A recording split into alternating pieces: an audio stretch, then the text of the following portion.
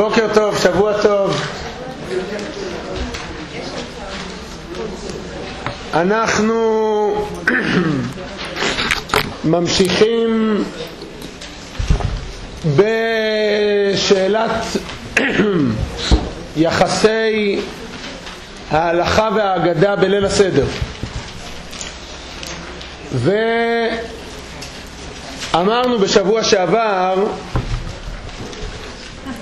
הראינו שיש מחלוקת קדומה מה עושים בליל הסדר.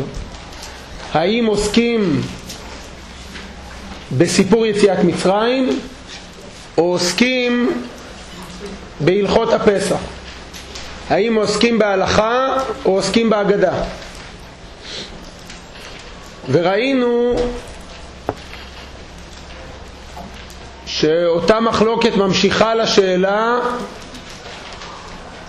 האם עיקר מצוות ליל הסדר הוא פסח מצה ומרור, או ההסבר מדוע פסח, מדוע מצה, מדוע מרור. ואחר כך ראינו שיש גם מחלוקת קדומה בשאלה מה עונים לאיזה אחד מהבנים. לבן החכם שמבין וקשוב, האם מספרים לו ביציאת מצרים או מספרים לו בהלכות הפסח?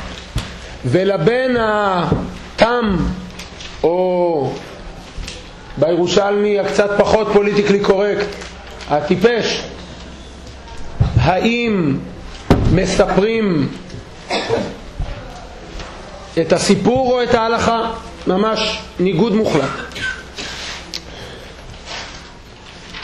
אני מבקש שהיום ברשותכן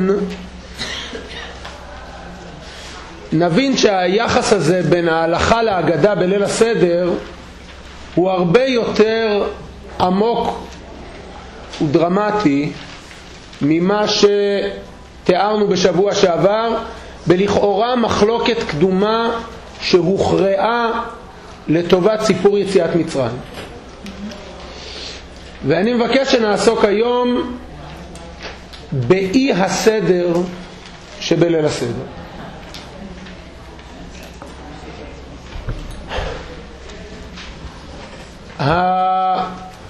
המשנה במסכת פסחים מתארת לנו את מהלך ליל הסדר. כולנו הרי מכירים קדש ורחץ וכולי וכולי, אבל זה קצת יותר מורכב. אז כך אומרת המשנה: ערבי פסחים סמוך למנחה לא יאכל אדם עד שתחשך, ואפילו עני שבישראל לא יאכל עד שיסב, ולא יפחתו לו 4 כוסות של יין, ואפילו מן התמחוי. מזגו לו כוס ראשון. בית שמאי אומרים מברך על היין ואחר כך מברך על היום ואחר כך מברך על היין, ובית הלל אומרים מברך על היין ואחר כך מברך על היום. זה מה שאנחנו קוראים קידוש, כן. הביאו לפניו מטבל בחזרת, זה מה שאנחנו קוראים קרפס, עד שמגיע לפרפרת הפת. מה זה? מצה.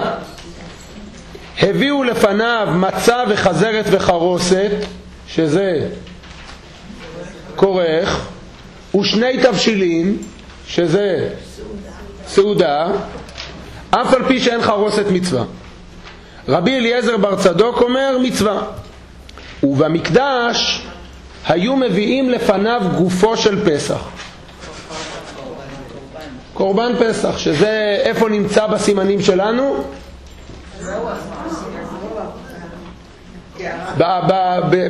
בסדר ליל הסדר שלנו, אפיקומן. אנחנו אוכלים אפיקומן ואומרים זכר לקורבן פסח שהיה נאכל על הסוף. מזגו לו כוס שני, וכאן הבן שואל לו אביו, ואם אין דעת בבן, אביו מלמדו. מה נשתנה הלילה הזה מכל הלילות, שבכל הלילות אנו אוכלים חמץ ומצה, אחר כך שבכל הלילות אנו אוכלים שאר ירקות, שבכל הלילות אנו אוכלים בשר צלי שלוק ומבושל, שבכל הלילות אנו מטבילין פעם אחת, הלילה הזה 2 פעמים. עוד ניגע בקושיות תכף. ולפי דעתו של בן, אביו מלמדו, מתחיל בגנות ומסיים בשבח, ודורש מהארמי עובד אבי עד שיגמור כל הפרשה כולה. רבן גמליאל היה אומר, כל שלא אמר 3 דברים אלו בפסח, לא יצא ידי חובתו, ואלו הן פסח מצה ומרור, פסח על שום שפסח המקום על בתי אבותינו במצרים, מצה על שום שנגאלו אבותינו במצרים, מרור על שום שמררו המצרים את חיי אבותינו במצרים. בכל דור ודור חייב אדם לראות את עצמו כאילו הוא יצא ממצרים. טוב, לפיכך אנחנו חייבים להודות, להלל, לשבח וכו'.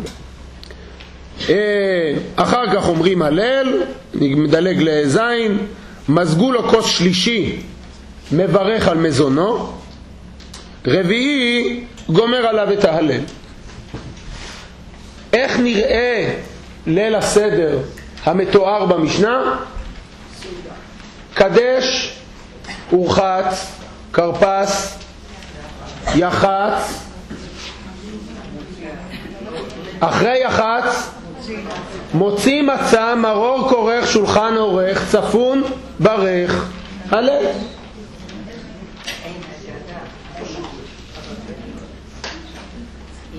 יש קידוש, קרפס הוא בעצם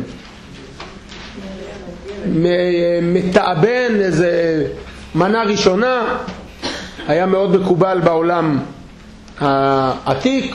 אחר כך המוציא, המרור שמיוחד לליל הסדר, סעודה, כזית מהקורבן, וזהו. עכשיו בואו רגע נלך לליל הסדר המוכר לנו היטב. אנחנו עושים קידוש, אחרי הקידוש אנחנו נוטלים ידיים. אגב, נקודה בסוגריים, אנחנו הרי נוטלים ידיים פעמיים בליל הסדר. ברחץ הראשון בהרבה מקומות נהגו שלא כולם נוטלים ידיים. זה פשוט שארית של הלכה קדומה שאנחנו לא נוהגים אותה מזמן, שבעצם פירות וירקות רחוצים צריכים נטילת ידיים, ובעצם כך היה נהוג בעולם הקדום, כך הדין המתואר במשנה. יהודים הפסיקו להקפיד על הכלל הזה שנוטלים ידיים גם לפירות וירקות. אנחנו כבר דורות רבים נוהגים ליטול ידיים רק ללחם, עד כדי כך שהשולחן ערוך כותב שהנוטל ידיים לפירות הרי זה מגסי הרוח, מכיוון שהוא בעצם מקפיד על דין שאף אחד לא מקפיד עליו, וזה יש בזה ממד של גסות ויוהרה. אבל בליל הסדר עוד אנחנו משמרים את המנהג הקדום, ולכן בהרבה מקומות ובבתים וקהילות ומשפחות נהגו שברחץ הראשון לא כולם רוחצים ידיהם. בסדר. אחרי שאוכלים את הקרפס וחוצים את המצה, מתחיל עיקר ומוקד ליל הסדר שלנו, והוא ההגדה. וההגדה מתחילה במה נשתנה, אלא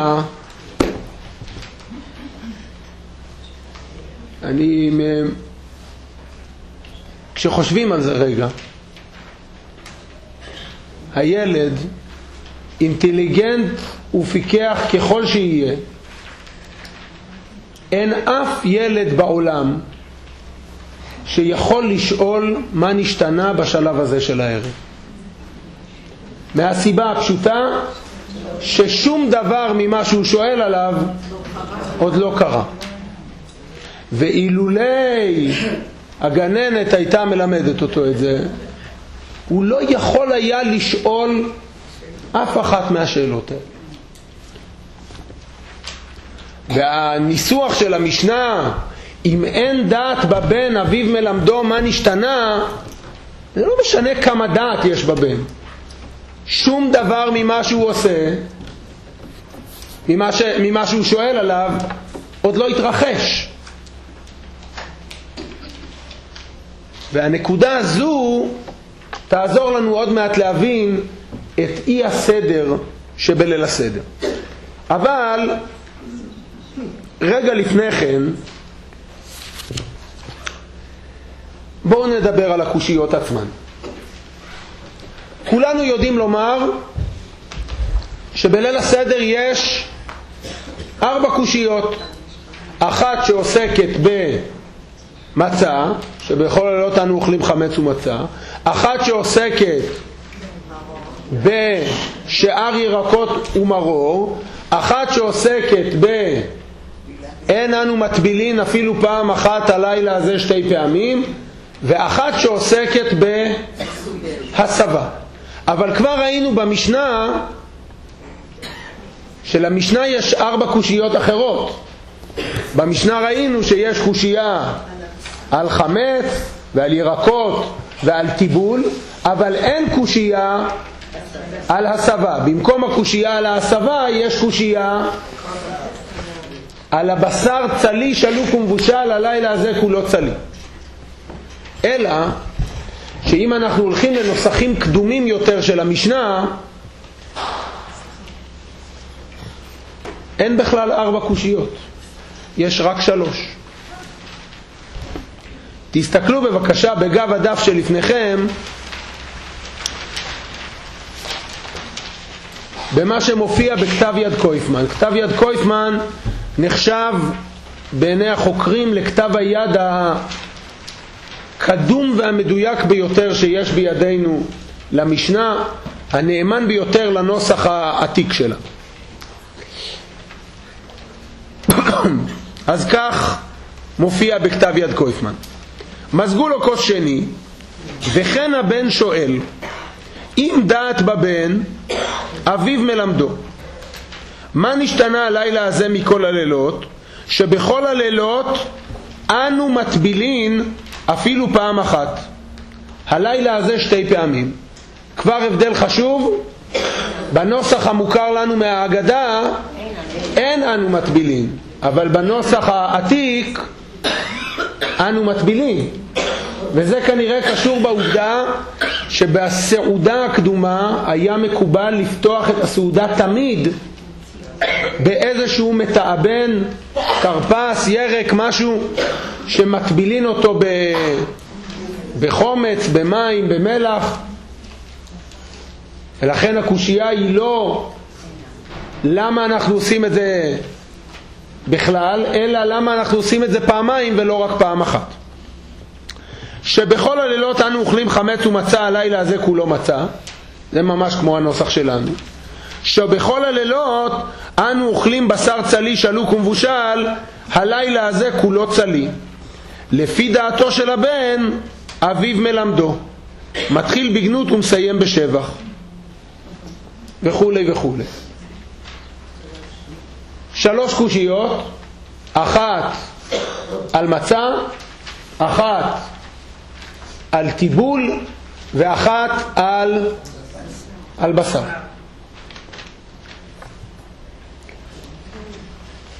בעצם מה יש לנו פה? פסח, מצה ומרור. ואם תהפכו את הדף, יותר נוח לראות את זה בצד ההפוך.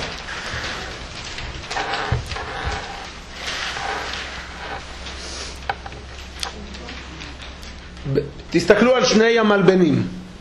שבכל הלילות אנו אוכלים חמץ ומצה, הלילה הזה כולו מצה. שבכל הלילות אנו אוכלים שאר ירקות, הלילה הזה מרור. שבכל הלילות אנו אוכלים בשר צלי שלוק ומבושל, הלילה הזה כולו צלי. שבכל הלילות אנו מטבילין פעם אחת, הלילה הזה 2 פעמים. ומה אומר רבן גמליאל במשנה ה', פסח על שום שפסח המקום על בתי אבותינו במצרים, מצה על שום שנגאלו אבותינו במצרים, מרור על שום שמררו המצרים את חיי אבותינו במצרים. ואלה בעצם 3 תשובות ל3 קושיות. זאת אומרת, הילד שאל למה בשר, למה מצה, למה מרור, ואנחנו עונים לו פסח בגלל זה, מצה בגלל זה, מרור בגלל זה. מתישהו נוספה הקושייה הרביעית, ואחר כך התחלפה הקושייה הרביעית, נכון? בנוסח המשנה יש לנו קושייה על בשר צלי שמחליפה את ההסבה בהגדה שלנו. אבל בכל מקרה כשנוספה הקושייה הרביעית נוסף גם כנראה המשפט הרביעי, בכל דור ודור חייב אדם לראות את עצמו כאילו הוא יצא ממצרים, שזאת התשובה בעצם לשאלה למה אנחנו מסובים. למה אנחנו מסובים? כי בכל דור ודור חייב אדם לראות את עצמו כאילו הוא יצא ממצרים. עכשיו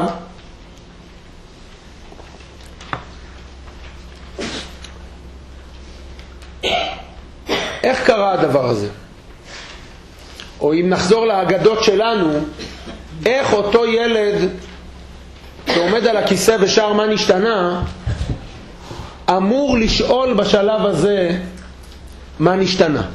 ובכלל תראו את משפט הפתיחה של משנה ד', מזגו לו כוס שני וכאן הבן שואל אביו. זאת הנחיה שמופיעה גם בהגדות שלנו, אנחנו מוזגים כוס שנייה למגיד וכאן הבן שואל אביו.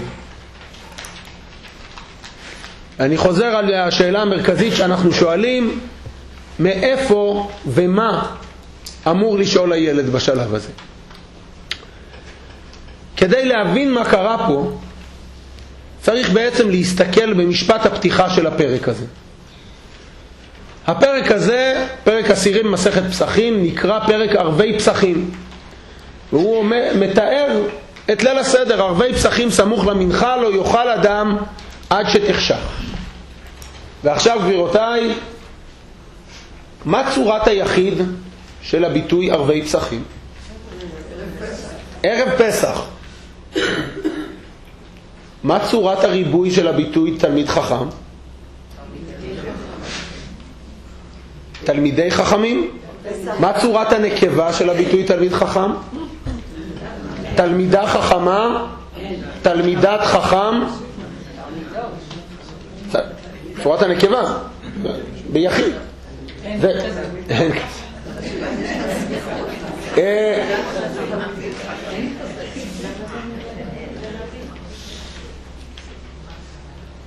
תלמיד שהוא חכם, תלמיד של חכם. שאלה. אז איך עושים יחיד מערבי פסחים? ערב פסח. אבל תסתכלו מה מופיע בכתב יד קויפמן. למעלה. למעלה, בתחילת העמוד הראשון. מלבן למעלה בצד שמאל. בעמוד הזה.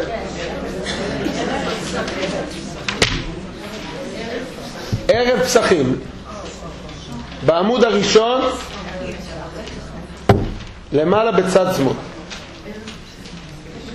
ערב פסחים סמוך למנחה.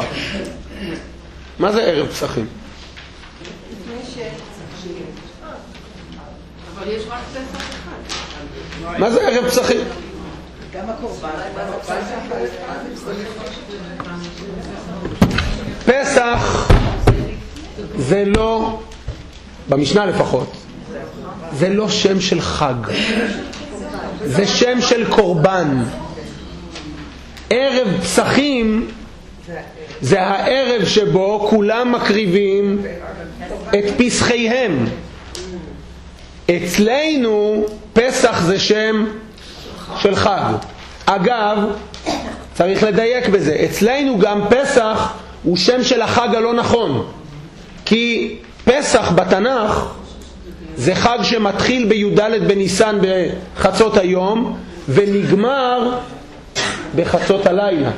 לחג שנמשך עד כ"א בניסן קוראים בתורה חג המצות. זה חג אחר.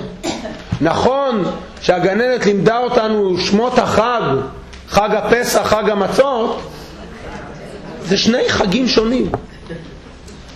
חג הפסח זה החג שבו מקריבים קורבן פסח, והוא מתחיל בצהריים ונגמר בחצות הלילה.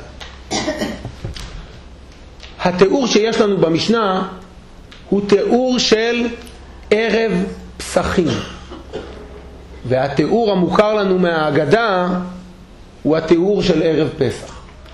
עכשיו בואו נבין מה קורה בעצם במשנה.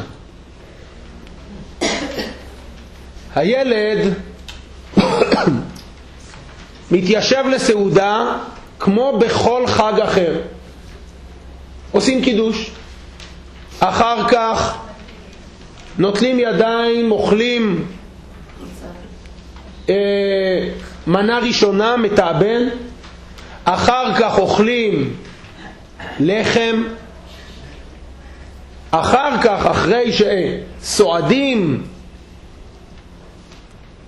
את עיקר הסעודה, אוכלים את קורבן הפסח שהוא האפיקומן. הרי אנחנו אוכלים את חתיכת המצה הזאת באפיקומן ואומרים עליה זכר לקורבן פסח.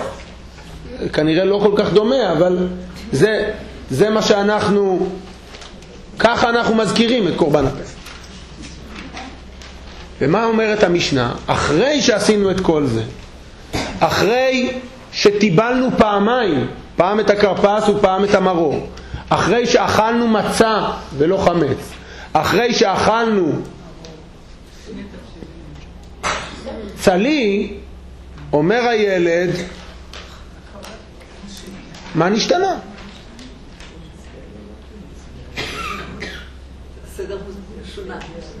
הסדר שונה. מה קרה אצלנו?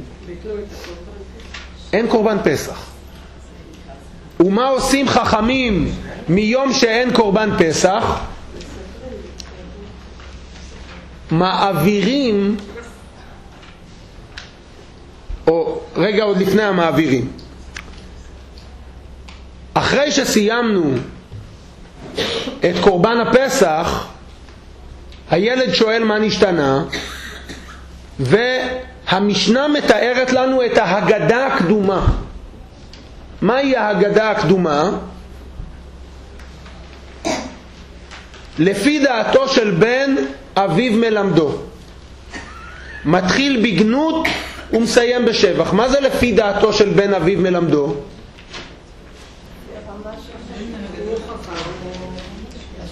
אני מקווה שקירות בית המדרש יעמדו במשפט שאני הולך לומר. חז"ל לא העלו בדעתם שההגדה תהיה טקסט שקוראים, שזה יהיה איזה נוסח שצריך להגיד. אלא מה? אחרי שעשינו את העיקר שהוא אכלנו פסח מצה ומרור, צריך גם לספר לילד את הסיפור. מה נספר לו? לפי דעתו של בן. אם הוא מסוגל להבין הרבה נאריך, אם לא נקצר. אלא מה? נותנים לנו קווים כלליים. מה הקווים הכלליים? מתחיל בגנות ומסיים בשבח, ומסבירים לו בגדול למה פסח, למה מצה, למה מרור.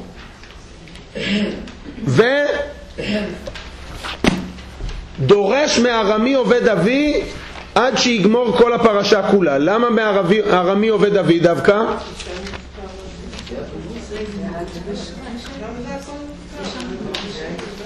ארמי עובד אבי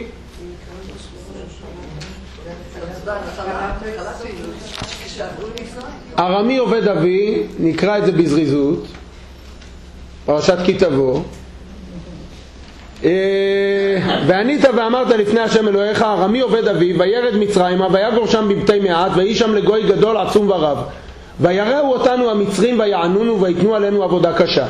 ונצעק אל השם אלוהי אבותינו, וישמע השם את קולנו, וירא את עוניינו ואת עמלנו ואת לחצנו, ויוציאנו השם ממצרים ביד חזקה ובזרוע נטויה ובמורא גדול ובמוטות ומופתים, ויביאנו אל המקום הזה, וייתן לנו את הארץ הזאת, ארץ זבת חלב ודבש. ועתה הנה הבאתי את ראשית פרי האדמה. זה כבר לא קשור. למה בחרו חז"ל דווקא בקטע הזה? 4 פסוקים כל יציאת מצרים מההתחלה ועד הסוף. זה החלק המתומצת ביותר בתורה לסיפור יציאת מצרים. ארמי עובד אבי וירד מצרימה עד ויביאנו אל המקום הזה, וייתן לנו את הארץ הזאת, ארץ זבת חלב ודבש. עכשיו, מה יש בהגדה שלנו? מה רוב הנפח של ההגדה? מדרש ארוך מילה אחר מילה ל4 הפסוקים האלה. אגב, באופן מאוד לא ציוני, בלי הפסוק האחרון. בלי ויביאנו אל המקום הזה, אל ארץ זבת חלב ודבש. את זה כבר לא דורשים בהגדה.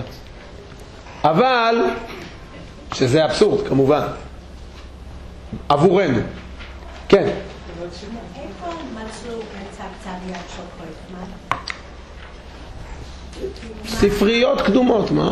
מאיפה? מה זאת אומרת מאיפה? לא, זה כתב יד מימי הביניים. אני יודע, 112, 113. אבל מאיפה? ספרד, אשכנז? איטליה לדעתי, אם אני זוכר נכון.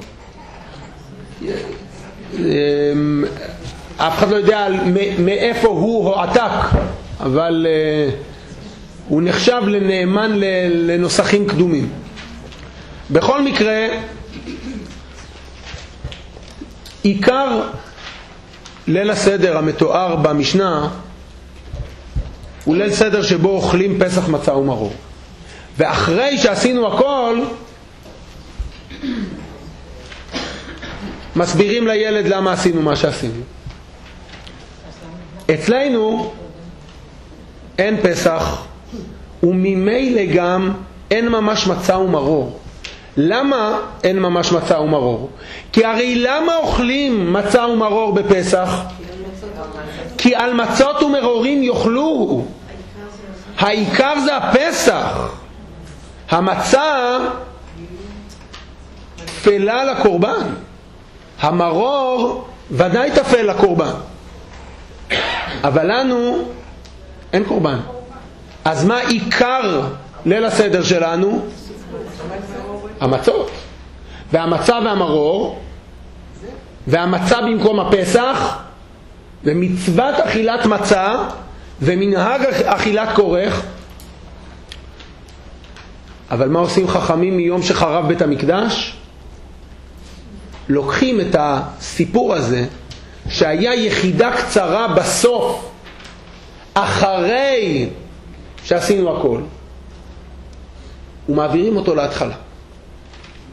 המגיד, ההגדה, הופכת להיות המרכז של ליל הסדר. איך היה נראה ליל סדר הקדום? קדש ורחץ כרפס יחץ, מוציא מצה, מרור כורך, שולחן עורך, צפון קורבן, מגיד הלל נרצה. ברך. מגיד ברך הלל נרצה. המגיד היה בעצם בסוף. מה היה במגיד הזה? מה היה במגיד? הילד שואל מה נשתנה, אנחנו מסבירים לו מצה, מרור, קורבן, ארמי עובד אבי, הלל, לילה טוב. עכשיו גם מבינים את מקומו של ההלל. ההלל הוא בעצם התגובה הספונטנית למגיד. אני מספר לילד, בעצם אכלנו ארוחת ערב, עשינו בה כמה דברים שונים מכל חג אחר, הילד שואל למה, אני מסביר לו למה, איך נגאלנו, וכתגובה אינסטינקטיבית כמעט אנחנו מהללים ומברכים את הקדוש ברוך הוא. ועכשיו גם אפשר להבין רגע את עניין הכוסות. איך הגענו ל4 כוסות? בסעודה רגילה יש 2 כוסות.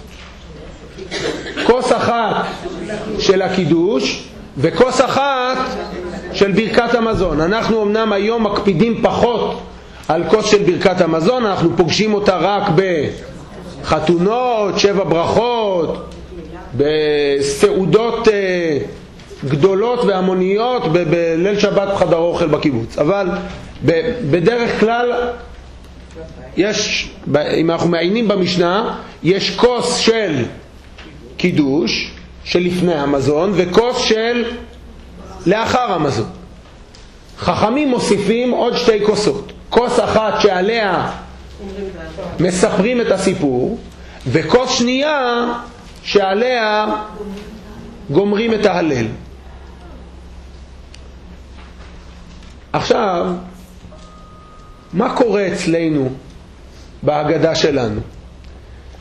בכל ההגדות שאנחנו מחזיקים, אנחנו עושים קדש, ורחץ, קרפס, יחץ, ואז כתוב בהגדה, מזגו לו כוס שני וכאן הבן שואל.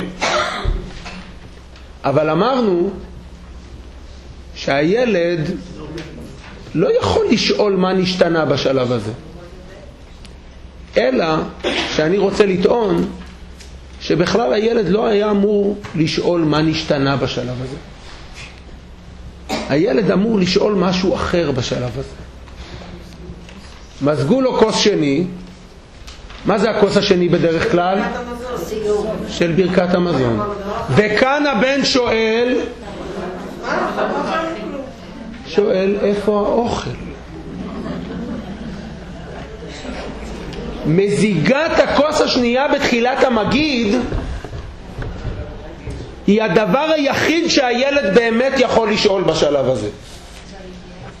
וזה מה פתאום אנחנו לא רגילים למזוג כוס שני, אז נקרא לזה מחלקים ברכונים.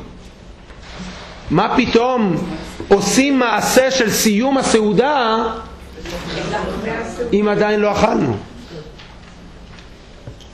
ואז אפשר להתחיל לדבר. בעצם מה עושים חכמים אחרי החורבן?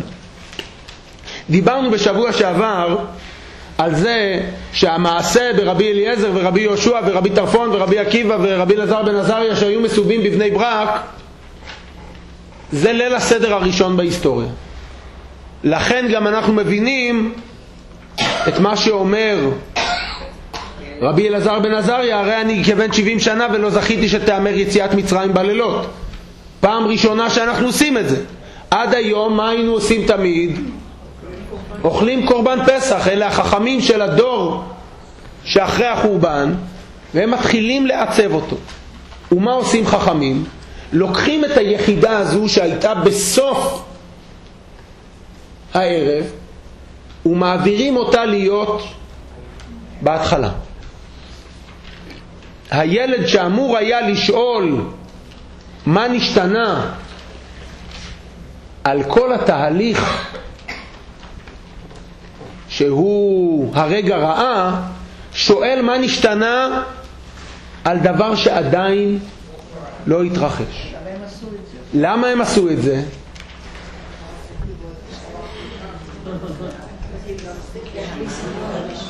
אנחנו גדלנו בעולם שאין בו קורבן פסח. אנחנו גדלנו בעולם שאפילו לא מתגעגע לקורבן פסח. מבחינתנו ככה נראה ליל סדר. אנחנו לא מבחינים באי הסדר שבו.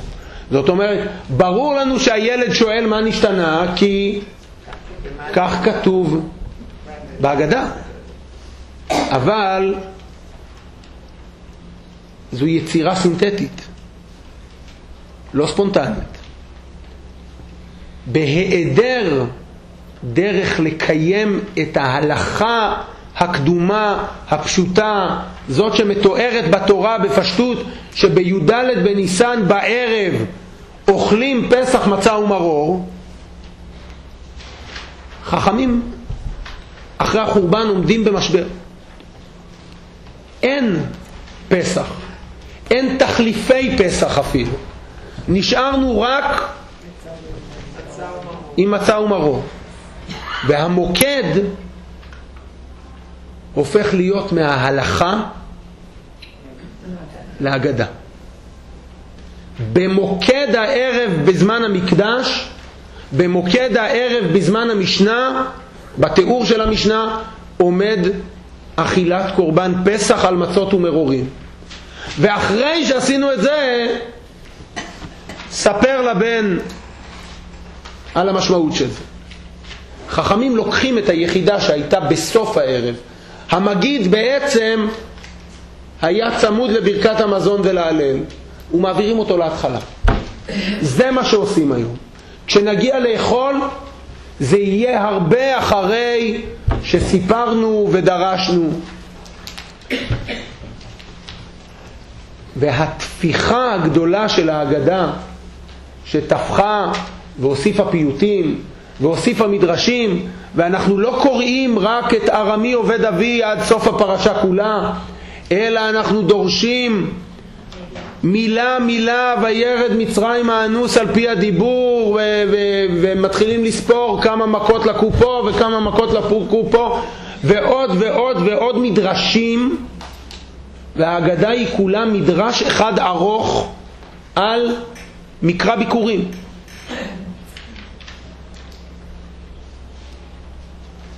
וזה תהליך הפוך מהתהליך שתיאר הרב קוק כשלמדנו את הקדמתו לעין היה.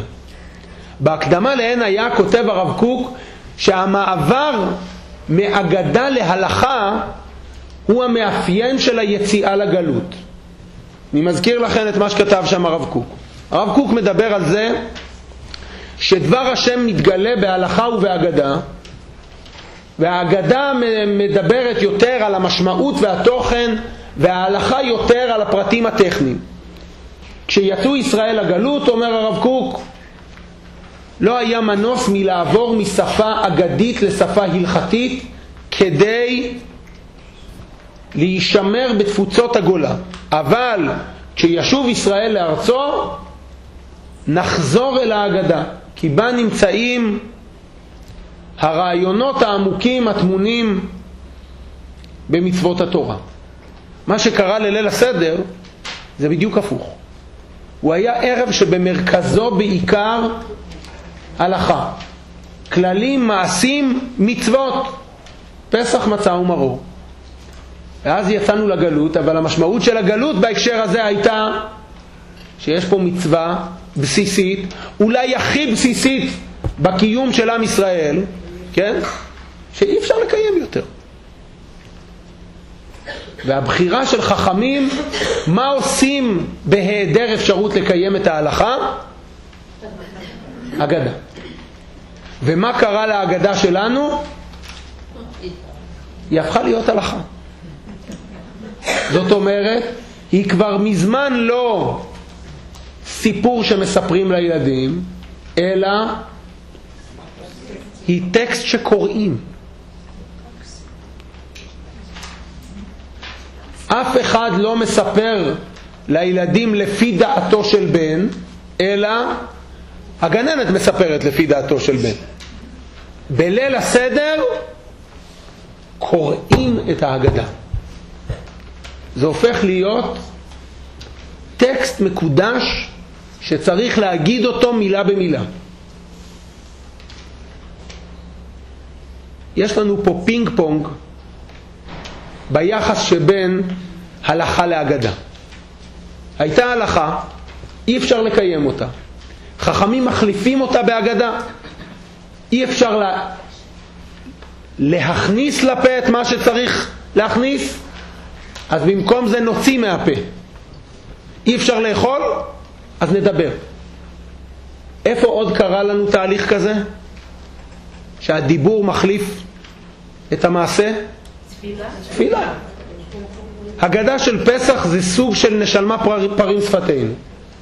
זאת אומרת, בהיעדר קורבנות, הדיבור מחליף את ההקרבה. הסיפור מחליף את האכילה. האכילה נעשית תפלה לסיפור. במושגים אחרים אפשר לומר שאנחנו עוברים תהליך של הפשטה ממעשים קונקרטיים של אקט שצריך לעשות לדיבור שהוא הרבה יותר מופשט, תוכני, רעיוני, ואנחנו נשארים באזור של הדיבורים, של להגיד. אבל אם ההגדה מתוארת בדרך כלל כמערכת שיש בה ממד של רשות, שיש בה ממד של מרחב תמרון, כשפגשנו את ההגדה בסיפור עם הירושות, בסיפור עם משלוחי המנות, פגשנו את ההגדה דווקא כמי שמקפלת את מה שההלכה לא יודעת לעשות. פה יש לנו תהליך הפוך, שבו ההגדה מחליפה הלכה ונעשית נוקשה כמו ההלכה. זאת אומרת, ההגדה היא משהו עם כללים ברורים, עם הקפדות ברורות, נוקשה, מאורגן, מסודר, איזשהו פינג פונג בין חשיבה הלכתית לחשיבה אגדית. כן. אולי זה מין כשרבי עקיבא והחבר'ה, הם באמת חשבו שאו-טו-טו יהיה בית מקדש שלישי. זה כאילו היה ברור, גם השני היה 70 שנה סך הכל, אז הם היו בטוחים שזה יהיה אוטוטו. אולי הרעיון של ההגדה זה כאילו להגיע זמן, והאליהו יגיע זה פשוט משחק של זמן. נראה לי שזה כל הסיפור של ההגדה, זה עניין של משחק של זמן. את נוגעת בשאלה שאני תוהה בה רבות מאוד, האם תקנות חכמים, תקנות רבן יוחנן בן זכאי שנעשו זכר לחורבן, הן תקנות של בוא נעשה משהו ביניים עד שמהרה ייבנה המקדש וכולי, או שיש בהם הבנה עמוקה שהתקופה הזאת חלפה לבלי שוב ועכשיו צריך לעצב את היהדות מחדש. דוגמה, בהלכה הקדומה גר מפריש רובע לקינו. זאת אומרת, גר שמתגייר לא מספיק שהוא מל וטובל, הוא צריך גם להביא קורבן. אחרי החורבן קבעו חכמים שגר מפריש רובע לקינו. זאת אומרת, הוא כבר לא יכול להביא את הקורבן, את הקן, את הציפורים, אבל הוא צריך להפריש את דמי הקורבן, להניח אותם בצד, כדי לומר, כשיבנה המקדש, בכסף הזה אני אקנה קורבן. בא רבן יוחנן בן זכאי, אחת מהתקנות שהוא מתקן אחרי החורבן, מבטל את החובה הזאת. גר אינו מפריש רובע לקינו, ועל זה מיוסד הפיוט המפורסם עם אפס רובע הקן. עם אפס רובע הקן זה בעצם ביטוי לכך שעם ישראל התייאש מזה שיבנה המקדש. עם אפס רובע הקן אוהל שיקן עם ריקן. כן, האוהל שהיה בביתו של הקדוש ברוך הוא התרוקן, ובמה זה בא לידי ביטוי? שאפילו להפריש רובע שהגר יקריב בעתיד, אפילו את זה כבר לא עושים. אז האם כשחכמים עושים תקנות זכר למקדש, הם אומרים כדי שלא נאבד את זה כשהוא ייבנה מיד נוכל להיכנס חזרה לעניינים, או כדי שלא נשכח את זה טוטלית בעולם שברור שאין מקדש ואולי גם לא יהיה? זה הדוגמה היחידה, הזכר ל... יש הרבה תקנות שנעשו זכר למקדש. כן, אבל אני חושבת אם זו הדוגמה היחידה שהוא ביטל בעצם את מה שהיה...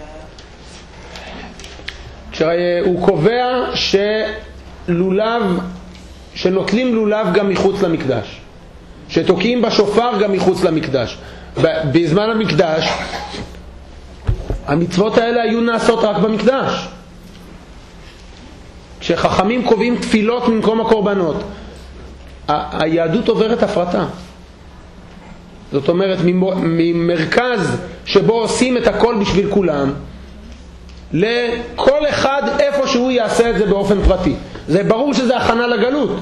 השאלה אם הוא הבין שזה המצב מכאן ואילך, זה שבזה הוא הציל את העם היהודי, זה אין ספק.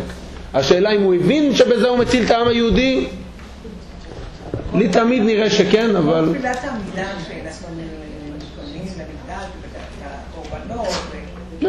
לא כל, יש שם משפט אחד כזה, כן. לענייננו, אם אני מסכם את מה שראינו, ליל הסדר שלנו אין בו סדר. זאת אומרת, אפשר להבין את הסדר שלו רק מתוך הסדר הקדום. בסדר הקדום אוכלים סעודה שבשיאה קורבן פסח, הילדים שואלים, ההורים משיבים, אומרים הלל יחד והולכים לישון. בעולם שאין בו את הלב, מייצרים לב חדש. ההגדה מחליפה את ההלכה, הדיבור מחליף את המעשה. ואגב, תהליך שקורה הרבה פעמים, ככה גם לוינס כותב בכמה מקומות, זה תהליך של התבגרות. הרי ילד קטן הרבה פעמים משיג דברים מסוימים על ידי מעשים, על ידי זה שהוא לוקח בכוח, על ידי זה שהוא מפגין את רגשותיו. ומה אנחנו בעולם המבוגרים מלמדים אותו כל הזמן? לדבר, תגיד. לפעמים גם אצל מבוגרים אנחנו מכירים את האקטינג אאוט הזה, אבל העמדה היותר בוגרת היא העמדה שמדברת את זה. ובהרבה דברים, גם בעולם הרוחני שלנו, הדיבור מחליף את המעשה. אנחנו אנשים הרבה פחות, נקרא לזה פולחניים, והרבה יותר מדברים. הרבה יותר מדברים מעושים.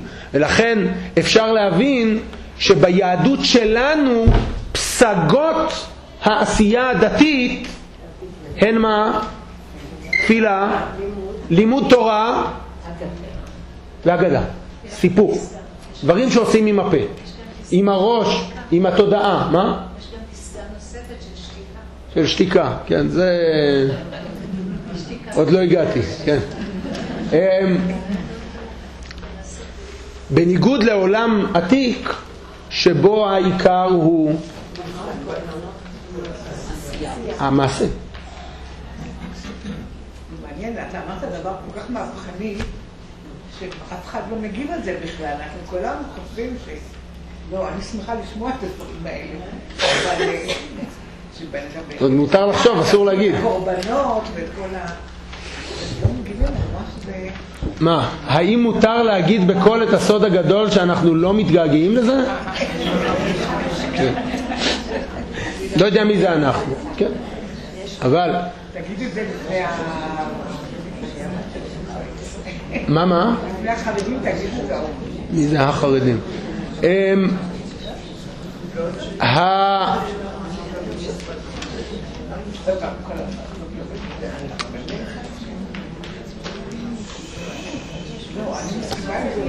שכחתי את זה.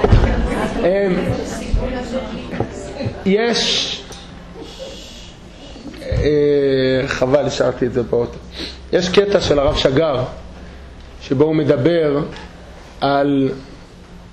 על הבעייתיות שבתפיסה כזאת, שנוטלת מקיום המצוות את ההקשר